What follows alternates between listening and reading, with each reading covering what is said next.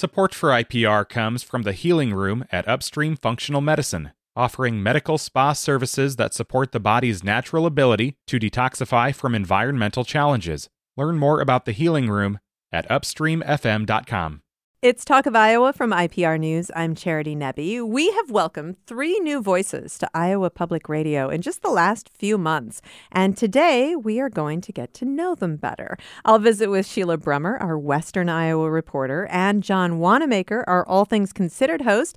But first, Grant Leo Winterer is here. He's based in Cedar Falls and covers that part of the state as a reporter. He's also on the air every Saturday morning as the local host of Weekend Edition. Hello, Grant. Hi, Charity. How are you? Good. It's wonderful to have you here. Yeah. And you're not a native Iowan. No. You grew up in our rival state of Nebraska. So tell me, you grew up in Omaha? Yeah, across the river there. Born and raised in Omaha. Went to school there. Went to Creighton. Graduated with a degree in creative writing when I specialized in poetry. All right. And did you intend to become a poet? I think so. I still might. All right, I good. kind of have stepped away from it for a little bit, but the impulse is certainly still there. Nice, nice. So after school, what did you do?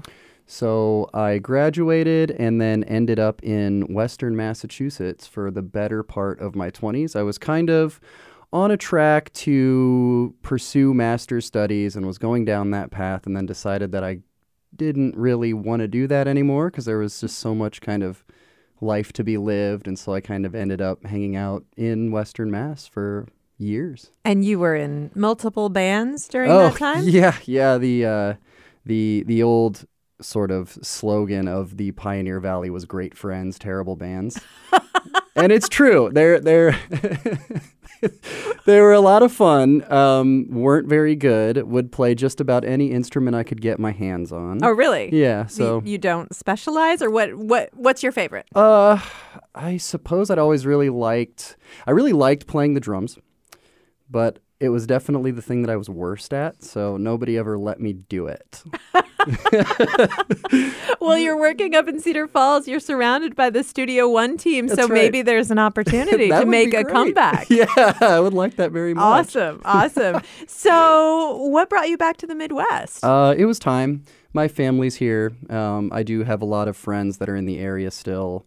And after kind of gallivanting around the East Coast, I felt it was necessary to come back and be closer to what I'd always kind of considered home. Coming home didn't mean that that's also when you found radio, though. Right. You spent a little time slumming it as a librarian, I did, yep, for the Omaha Public Library that's at the downtown main branch, which is no longer. Oh, wow. They demolished it, and they're putting a skyscraper in its place. But I was, yes, a specialist there. So part of what my job there entailed was going through the archives and figuring out what was kind of worth saving and archiving as far as moving things out of that building when they were going to tear it down, which was a whole lot of fun. Oh, wow. Mm-hmm. Well, and I was joking when I said slumming it as a librarian. I think a lot of people who work in public radio see that as one of the roads not traveled. Like, oh, if only I'd become a librarian. There's similar energies for sure. Absolutely. So where does radio come into all of this? I worked at the library for a year. I'd always kind of had this kind of romantic idea about radio. I thought it was so much fun. It was so cool.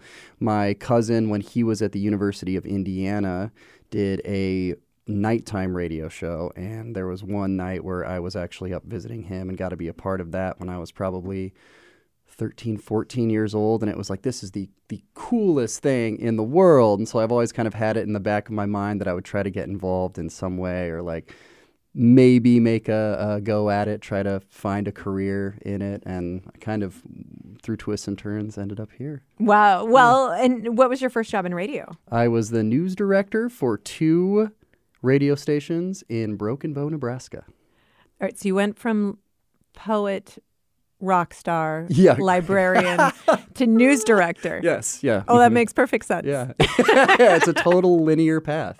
And then what brought you here? I saw the opportunity and kind of just applied for it. I'd earned a couple of Nebraska Broadcasters Awards just this past year for some coverage that I did, and kind of felt that, well, maybe I could do something like this in a less commercial sense, because where I was previously was locally owned, but it was still a commercial operation, and I always kind of loved the idea of public radio and being a part of it. So I applied, and they took me.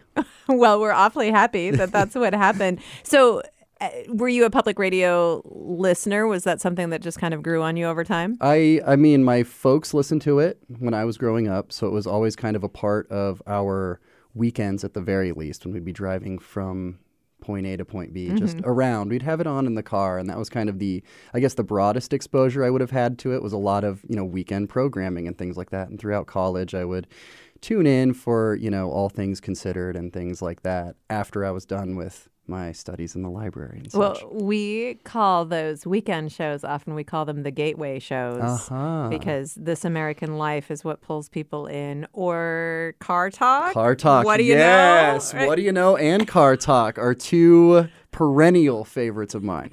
Nice. So what are you excited about now that you're in public radio? What does that mean for you? What are you excited about having the opportunity to do? So far, I got to say, I've been a big fan of, doing the weekend, like hosting Weekend Edition. There's something about engaging in the broadcasting and the board side of it that just it's awesome. Like, there's the old, what do NFL players say? They say, we work 6 days a week and we throw in Sundays for free. It's kind of like that. All right. So like, nice. Yeah, I enjoy reporting and things like that and getting to know the area, doing spots and covering all kinds of things that from my understanding, haven't really been covered a whole lot in that part of the state, which is cool. But then, Saturday rolls around, I can yank myself out of bed and get down to the studio and do it live. I really enjoyed the piece that you did about the new grocery store opening up in Waterloo, in an area that really was a food desert. Yeah, it's super cool. And that's still kind of ongoing. There's a lot of things that store continues to do in terms of their community outreach, because they've got a community center that's attached to it, as well as a restaurant. They're doing all kinds of community engagement that goes beyond like providing produce, even though that is something that was sorely needed for the Walnut neighborhood. It's really cool to follow. So you are new to Iowa. Yeah. Has there been any kind of culture shock? The number of vanity license plates is out of control. I thought it was bad in Nebraska. So, I've been in Iowa a long time. You really think we have more vanity license plates? Yeah. It's your Hawkeyes and your Cyclones. Your fans are out there. It's cool to see, but it's new.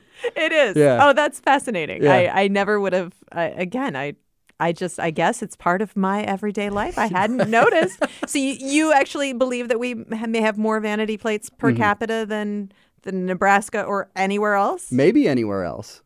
At least I'm pretty sure more than Massachusetts per capita. And that's not saying that there aren't a great many in Nebraska as well, but we've only got the one university. You guys have the two big ones, so there's a lot of opportunity. But there's plenty of Panther plates too. There are, yeah, and I see. There's a lot of vanity plates. Yep, there's probably your Hawkeye and Cyclone puns are never ending, from what I'm seeing. That's true. That is 100% true. Especially you can work "sigh" into almost any word. So have you already been plotting your own vanity plate? I'm thinking about it, but I got to figure out what's actually taken and what's not. So oh yeah, I got to start building a list. Okay, well, I can't wait for the big reveal. That's very exciting. Have you had much of an opportunity to explore the Cedar Valley area? I have. That's kind of one of the cool things about the job, is that like part of it is exploration. So like that's been kind of fun to like see where people I'm talking to point me. I haven't had the opportunity to do it as much as I would like, but then again, I've only been here for 4 months or so. Right. So, yeah. Well, we're expecting many more great things. Hey, yeah, I'm looking forward to it. Should be fun. Grant, thank you so much for talking with me. Thanks a million, Charity. Grant Leo Winter, IPR's Weekend Edition host, also our Northeast Iowa reporter. Coming up in just a few minutes, we will meet Sheila Brummer, IPR's Western Iowa reporter, and our new All Things Considered host, John Wanamaker. This is Talk of Iowa from IPR News. Support for IPR comes from the Healing Room at Upstream Functional Medicine, offering medical spa services that support the body's natural ability to detoxify from environmental challenges. Learn more about the Healing Room at upstreamfm.com. Support for IPR comes from the Healing Room at Upstream Functional Medicine, offering medical spa services that support the body's natural ability to detoxify from environmental challenges. Learn more about the Healing Room at upstreamfm.com. It's Talk of Iowa from IPR News. I'm Charity Nebbe. This hour, we're meeting some of the newer voices on the air here at Iowa Public Radio. Later in the show, I'll talk with All Things Considered host John Wanamaker. But with me right now is IPR's Western Iowa reporter, Sheila Brummer. She joined our team just a few months ago in August. Sheila, welcome. Hey, Charity, it's great to be here. Well, it's wonderful to have you here in every sense of the word. We love that you're part of IPR now. And you live in Sioux City, but you are in no way new to Western Iowa. Tell me a little bit about where you grew up. Yeah, I grew up on a farm in Crawford County outside of Dow City near Dunlap and lived there my whole life in the middle of nowhere. Graduated high school, attended Buena Vista and Storm Lake for a year, graduated from Morningside. And so that's kind of where I started my career. I started actually in radio and then moved into television, worked in different markets, ended up in Las Vegas. And then 10 years ago, moved back to Sioux City for work and to be closer with family. Plus, I had a baby. So they say whatever happens in Vegas follows you around for the next 18 years. Yeah, that sounds compelling. True. So you decided you wanted to be a journalist really early on. Ever since you were 5 years old, you've wanted to be a journalist? Yeah, that's true. Yeah, why? Because I lived in the middle of nowhere, or I thought so at the time. And I was always super curious. I was always asking questions all the time. I think my teachers probably were a little tired of me asking questions constantly. And I wanted to know what was going on in the world beyond my small little farm. So I was always curious about what was going on around me. I turned 5 for Christmas that year. I received a typewriter. And while riding the school bus in 5th grade I even had a newsletter for the kids on the school bus. It was called the Bus 72 Report. Oh, my goodness. And I think and I've always wanted to do this. I loved radio. I would record the top 40, pretend I was a DJ. I got a tape recorder for the 10th birthday, and I did a hidden microphone.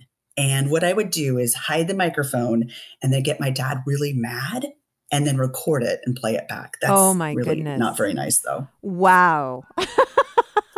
So yeah. Do you, I'm surprised you even knew what a journalist was at the age of 5. Did you have journalists that you were watching on TV or that you followed that you wanted to emulate?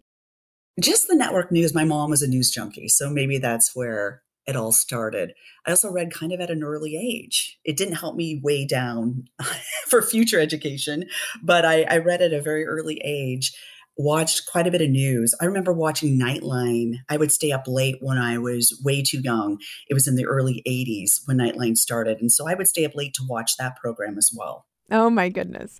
And I know. Do you remember any of the stories that you covered for your bus? Oh, Bus 72 Report. Yes. I asked people like their favorite song. And at the time, I would ask like your favorite song, your favorite color. I would profile someone who rode on the bus. So that's what that included. Wow. And then I would each one would be done individually. So there'd only be a few copies because that's before I had access to Oh my gosh, you had printer, to type them out yourself. Oh, yeah. Wow, that's awesome. And then I would draw like a little bus on the top of it. So you wanted to travel the world, to see the world beyond Western Iowa. Tell me a little bit about getting into those first jobs as a journalist. As you started being a journalist, how did your goals change? I think I started in Sioux City, and it was hard to get that first job because at the time there were only 3 networks. I'm aging myself here, but it was hard to find that first job. And then once you started working in the business, it can be really tough. You have to move quite often. I left Sioux City, worked in Wisconsin, I worked in Des Moines, Omaha, and kind of was trying to move up. And then I realized good storytelling can be done anywhere where you live. It's important to find a place where people are nurturing and really support you as a journalist. Working in television, what led you toward radio again?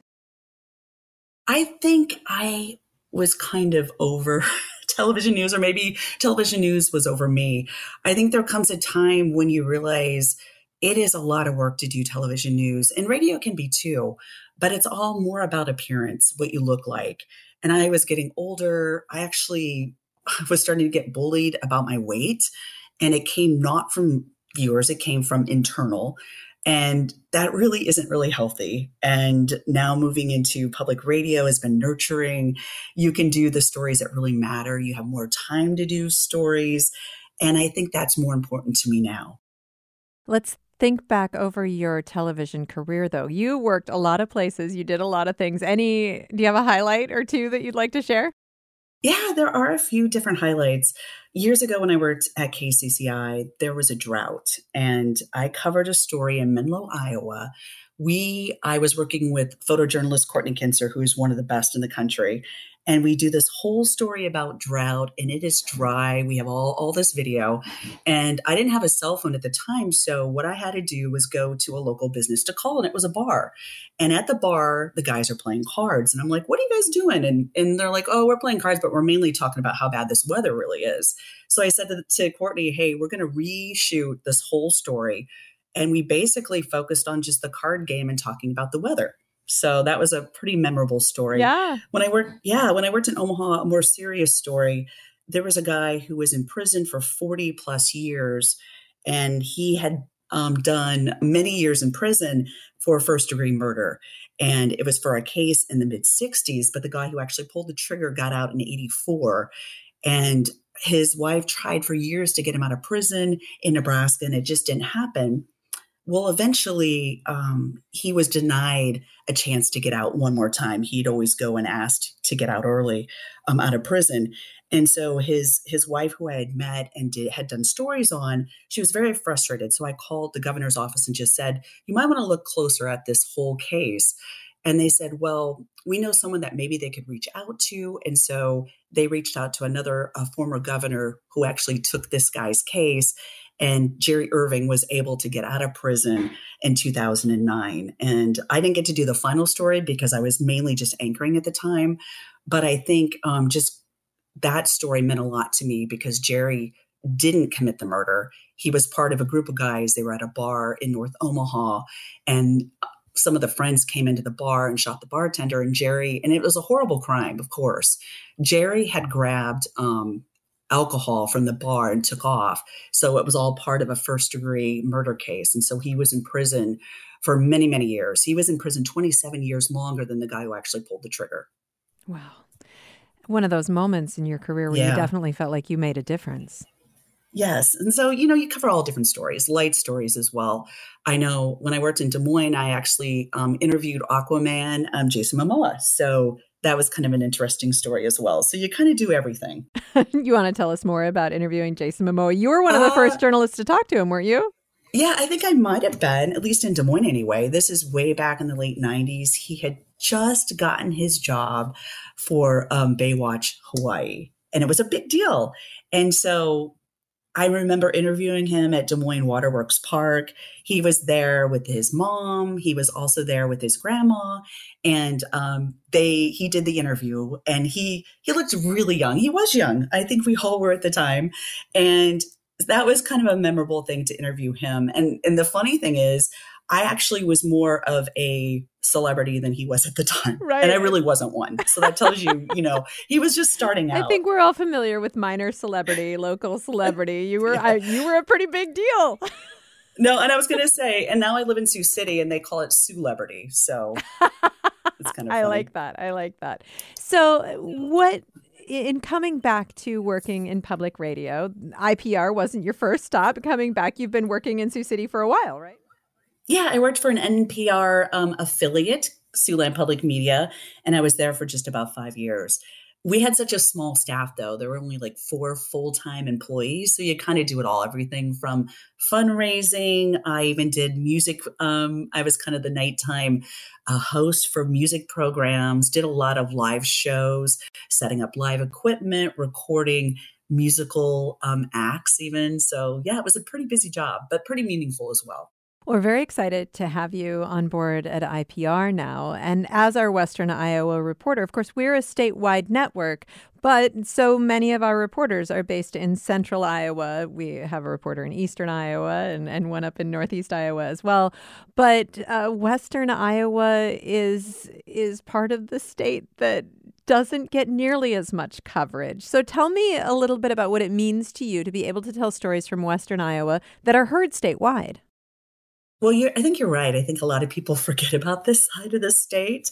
It's kind of hard for Sioux City sometimes because you have South Dakota that has different economic incentives for business. So I think Sioux City kind of loses out on that as well. And Western Iowa. I worked in Omaha. And I remember even back in the day where they really didn't cover a lot of Western Iowa news. If it happened in Council Bluffs, they didn't cover that part of the state all the time. They mainly focused on what was going on in Omaha and even Lincoln. So I think it's really important to highlight those areas where you don't always have the coverage. And I'm hoping to even get down more in southwestern Iowa. I do know that area as well, working in Omaha for about 7 years in television. So I think it's important to have the voices there because they really do not have that representation when it comes to media.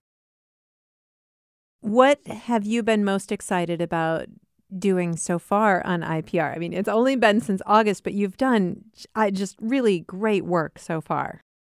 Oh, geez. Thanks, Charity. That means a lot coming from you. I, for some reason, everything kind of became all about butterflies and monarch butterflies. I did a story in Storm Lake, Iowa, where I know that community quite well. And there was a great mural that was done by artists from Mexico. And it was all about the cultural significance of Storm Lake because Storm Lake is full of this vibrant culture. There are so many different languages spoken there. And this whole mural represented that, like the migration that took place for that community. Well, what's ironic, I did a story on that mural, and then NPR had me do a story about monarch butterfly tagging. So it kind of came full circle, being able to do that story. And the interesting thing about the butterfly beat here. Yeah, I kind of was on the butterfly beat. I love monarchs, so that's great. And the funny thing is, we have a farm in Western Iowa, and my sister sent me a picture, and she said, "Hey, my son, my nephew Pierce took this picture of a butterfly with a tag on it." And it actually came from Monarch Watch. Oh, wow. And that was the organization from the butterfly tagging story. And it's really, really rare to find a tagged butterfly. So that also came full circle as well to have that. Yeah. And NPR actually used my nephew's picture in their story that is on their website. That is so cool. That is so cool. It was pretty neat. Now, it's also political season here in Iowa, coming up on the caucuses again, and this is a very different year than some years past. You've covered the caucuses as a television reporter in the past as well, but you're out there in Western Iowa. You're the go-to person whenever a candidate decides that they want to make an appearance in Sioux City or Council Bluffs. Tell me how you're feeling about caucus season. You know, I love covering politics. I've been covering politics since President Clinton won back in 1992. So I do have experience covering the caucuses. I think it's always interesting when you have candidates go to small towns. Iowans love to meet the candidates, and I know it's different this year. It's just the Republican side doing it, but they love to meet the candidates and talk to the candidates. And they really do make a difference in who is eventually picked. Usually it depends on the year, but I think that's always interesting. And it's always interesting to see what the candidates have to say. And I enjoy covering it. It was a little bit more intense living in Des Moines though. Yeah. You got to meet pretty much anyone that came through. And I worked at KCCI television at the time doing a morning show. everyone came in. Even when they weren't supposed to be there, we had clashes between some of the political parties behind the scenes. I just wish we had a camera rolling at the time to capture some of the drama that was going on. So looking ahead, is there an ambition on the horizon for you? Is there a story that you are excited to tell at IPR? I think I love telling all different kinds of stories. I like the variety of telling stories, mainly stories about people. I think people are fascinating. Everyone has a story to tell. And it's just an honor to be able to tell people's stories. Everybody from Jason Momoa to Jerry Irving. And I think it's important to be there and to listen to people and to share what they have to say. Sheila, thank you so much. Thank you, Charity. I appreciate it. Sheila Brummer is IPR's Western Iowa reporter. In a few minutes, we will get to know John Wanamaker, IPR's new All Things Considered host. This is Talk of Iowa from IPR News. Support for IPR comes from the Healing Room at Upstream Functional Medicine, offering medical spa services that support the body's natural ability to detoxify from environmental challenges. Learn more about the Healing Room at upstreamfm.com. It's Talk of Iowa from IPR News. I'm Charity Nebbe. This hour, we are getting to know some of the newer voices on Iowa Public Radio. And with me now is John Wanamaker, our new All Things Considered host. He joined the team back in October, coming to IPR from Minnesota Public Radio. Hello, John. Hi, Charity. It's great to be with you. It is wonderful to have you here in the state, on the air, and on this show right now. And I just got done talking with Sheila Brummer. She wanted to be a journalist ever since she was 5 years old, which is pretty amazing. You found journalism a little bit later on. So let's start with, where did you grow up, John? I was born in Madison, Wisconsin, but have lived all over the Midwest, Illinois, and Nebraska. I lived in Omaha for a while, and then ended up going to middle school and high school in the Green Bay area.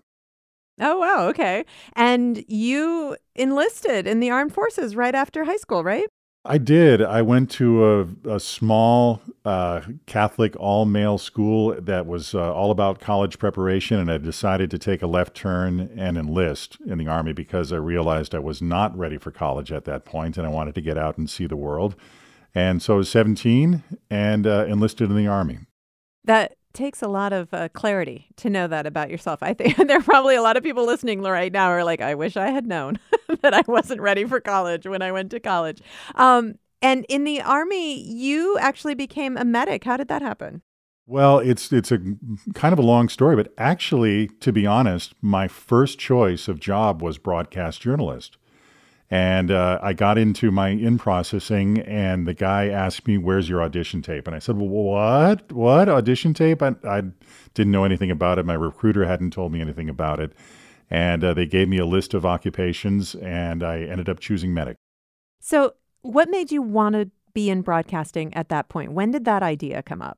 I'd always wanted to be a writer when I was a kid. And I wanted to write for either a newspaper or a magazine, and I thought that getting a little bit of on-the-job experience at a young age would have been really a great idea. Unfortunately, it didn't work out that way. So, becoming a medic in the military, what did that entail for you during the period that you served? Well, when I was in, it was a 10-week course, and it was funny because within a couple of days, we had one segment of our training called the shot module. And within a period of like 2 days, you learned how to give injections and start IVs. And it was, I won't describe it to you in graphic detail, but it was kind of funny. These kids who had never stuck a needle in anybody we were starting IVs on each other. And you can imagine that it didn't always work out. Oh my gosh. Yeah. But my skin is crawling right now, John. That's really scary. I got pretty good at it, actually. And then I went on to work in a hospital and then got my civilian paramedic training and got more experience that way, and actually ended up working on an ambulance for a while when I was 18. But I got a lot of valuable experience and actually ended up doing a lot of what a nurse does in a regular hospital. That didn't make you want to come back and go to school and become a doctor? Actually, I started out college pre-med, and found out that to be a doctor, you have to know calculus pretty well. And my strength was not in mathematics. And I got up into the higher level courses and realized that this just wasn't for me. And then also, my father, who was a doctor, was retiring at the time and didn't have a lot of good things to say about the profession. So I decided to change direction and go into journalism.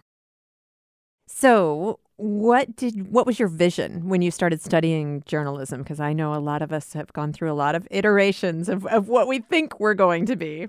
I wanted to be that newspaper guy or that magazine guy. I wanted to be the old phrase, the ink-stained wretch. And I thought that I was a print journalism major, and I thought that I was going to go into print. But it didn't work out that way because I was taking a lot of odd jobs before I got into the field. And then I moved back to Madison from Arizona, had no job, no money. And my sister told me there's a radio station across town that's looking for an afternoon news, traffic, and weather guy. And I just kind of on a lark sent them a tape, ended up getting the job. And that's what started it all about 25 years ago. Wow. So that was commercial broadcasting, right? It was. Initially, I worked for an oldies station, believe it or not, that had a news department. And in the afternoon, I would do news. I worked for a magazine in the morning, and then drove across town in the afternoon and worked at the radio station. Oh, wow. And then somehow the allure of public radio got you? Well, it's funny that then I got out of radio for a little while, worked for an internet startup, and then I was working on the phone bank during a member drive at Wisconsin Public Radio, just as a volunteer, and they heard me. The head of Wisconsin Public Radio heard me on the phone and walked over and said, "Have you ever worked in radio?" And I said, "As a matter of fact, I have." And from that, I ended up getting a job at Wisconsin Public Radio. And then from there, I met my wife up in Minneapolis while I was living in Madison. And I knew that I was going to move up to Minneapolis. Didn't have a radio job lined up, but got up there and gave a tape to WCCO Radio, another commercial broadcasting operation. Ended up getting a job there. From there, you went to Minnesota Public Radio. Tell me a little bit about why public radio did draw you, why you preferred it over commercial. I've always been more attracted to the long-form reporting in public radio, the ability to kind of go a little bit deeper into a story, get a little more context out of it, because when I worked in commercial radio, it was very quick hits, general assignment reporting, covered a lot of crime and everything, but I wanted to cover issues that meant more to people day to day. And that's what I found in public radio, is that longer form, kind of letting a story breathe. That's the aspect of public radio that you just don't get in commercial. Yeah. What did you do at Minnesota Public Radio? At Minnesota Public Radio, I worked as a host and a newscaster and did some reporting, but I was first starting off on weekends, so I hosted Weekend Edition. And then I ended up being the midday, Tony's position here. I ended up being the midday newscaster and host. But I would fill in hosting All Things Considered when our host was out. So let's look back at your time in Minnesota, or maybe even before in Wisconsin. Do you have a story or a couple of stories that you remember working on that really stand out, that make you proud to think about in your career? I think one of the bigger stories I covered was, I'm sure you heard about when the Interstate 35W bridge collapsed. And I was working at WCCO at the time in downtown Minneapolis, and we had a police scanner on in the newsroom. And this call came over, and it said part of the Washington Avenue Bridge had collapsed and that they were sending fire and emergency responders. And my editor looked at me and just said, "Go." Grabbed the keys, ran across the street, got a vehicle, and actually ended up following a fire truck down the street, running red lights. Ended up at the scene shortly thereafter and witnessed that whole scene unfold. And it was really one of the more memorable days in my career, just seeing the rescue efforts, seeing the enormity of what had happened, and then reporting on the aftermath was really impactful on my career. I remember that. I was living in Michigan when that happened, but I remember it so clearly and just being glued to the radio, listening to all of the reports out of the Twin Cities. That happened in 2007. What a horrific day that was. It was. I had a hard time processing, actually. I was on the scene on a cell phone reporting back to the station and walking down a road, and I couldn't really see across the river because there were trees in the way. But as I got around the trees and really started taking in what had happened, I always joke that it was not my best radio work ever, because I think my mouth was kind of opening and closing like a guppy as I was trying to process what I was seeing. But it was a big event and affected a lot of people and a lot of people's lives. Well, and you were doing such important work because people everywhere needed to know about it, but people in the city, I mean, that is a major artery through the city. People needed to know what was happening. John, when you announced that you were coming to Iowa Public Radio, a lot of people were like, oh, IPR, how did you lure John Wanamaker away from Minnesota Public Radio? So share your secrets. How did we do it? I know that we're wonderful and you wanted to come here, but how did we do it?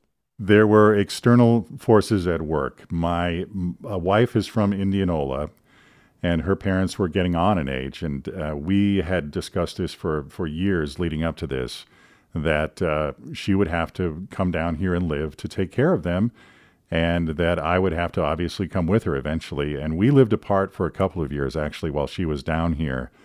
And I thought, what am I going to do? What am I going to do? I didn't have anything lined up. What am I going to do in Iowa? And I thought about a wholesale career change, actually. I thought I might be doing something completely different. But then Providence struck, and I saw the listing for the job at Iowa Public Radio, and I jumped on it and got an interview. Rest is history. Well, I'm so glad that the stars aligned and the timing was good. It's so exciting to have you here. And let's talk radio first. I mean, now you are the All Things Considered host. We have a very different operation than Minnesota Public Radio. We're a much smaller organization. But what excites you about this job?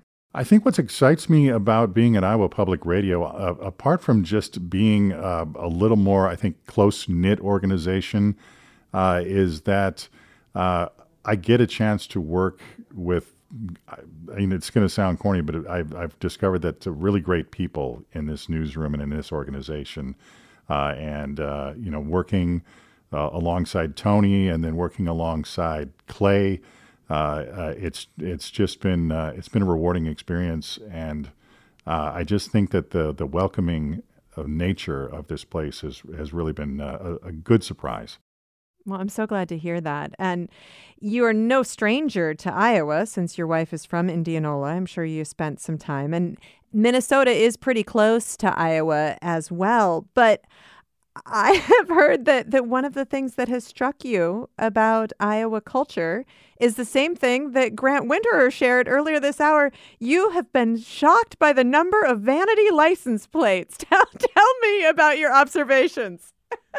That is such a strange coincidence that both of us noticed that. But driving up and down the roads, driving up and down Interstate 35 and on Highway 92 and I-65, I always look at other cars, and I noticed a large number of vanity license plates. And I would read them and try to figure out what they were saying. You know, everybody likes to put a little pun into their license plate. But I was struck per capita. I think that Iowa has probably one of the larger numbers of vanity license plates in the country. We need to do some serious research on this. We need the statistics to back this up. But you and Grant both noticed it. It must be true, right? I noticed them in Minnesota, and I've noticed them in other states where I've lived, but I was struck by the sheer number of them here in Iowa. Fascinating. Well, and of course, Minnesota is no stranger to political circuses, but you are also here in Iowa at caucus time. Caucuses are a little bit different this time around, but we still have a circus-like atmosphere in some ways. Is this your first experience with caucuses?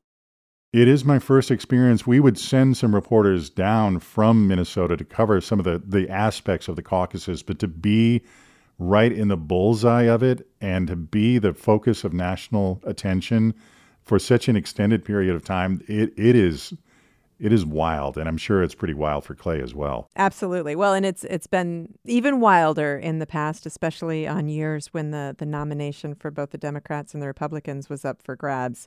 You couldn't walk down a street without running into a presidential candidate at certain times. Looking into the future, what are you most excited about in the future? Maybe with your work at IPR or just living in Iowa? I think I want to get out and explore the state. I always felt like when I lived in Minnesota, I didn't get a chance to explore enough, and I really want to take the opportunity. I've definitely driven through a lot of the state, but I have not gone to the far south, and I have not been up into northwestern Iowa, which I've always heard is really pretty, and I want to get up into that area, up into the Lake Okoboji area, and just really explore the state and kind of get to know it a little better. John Wanamaker, thank you so much for talking with me, and thank you for making your home in Iowa.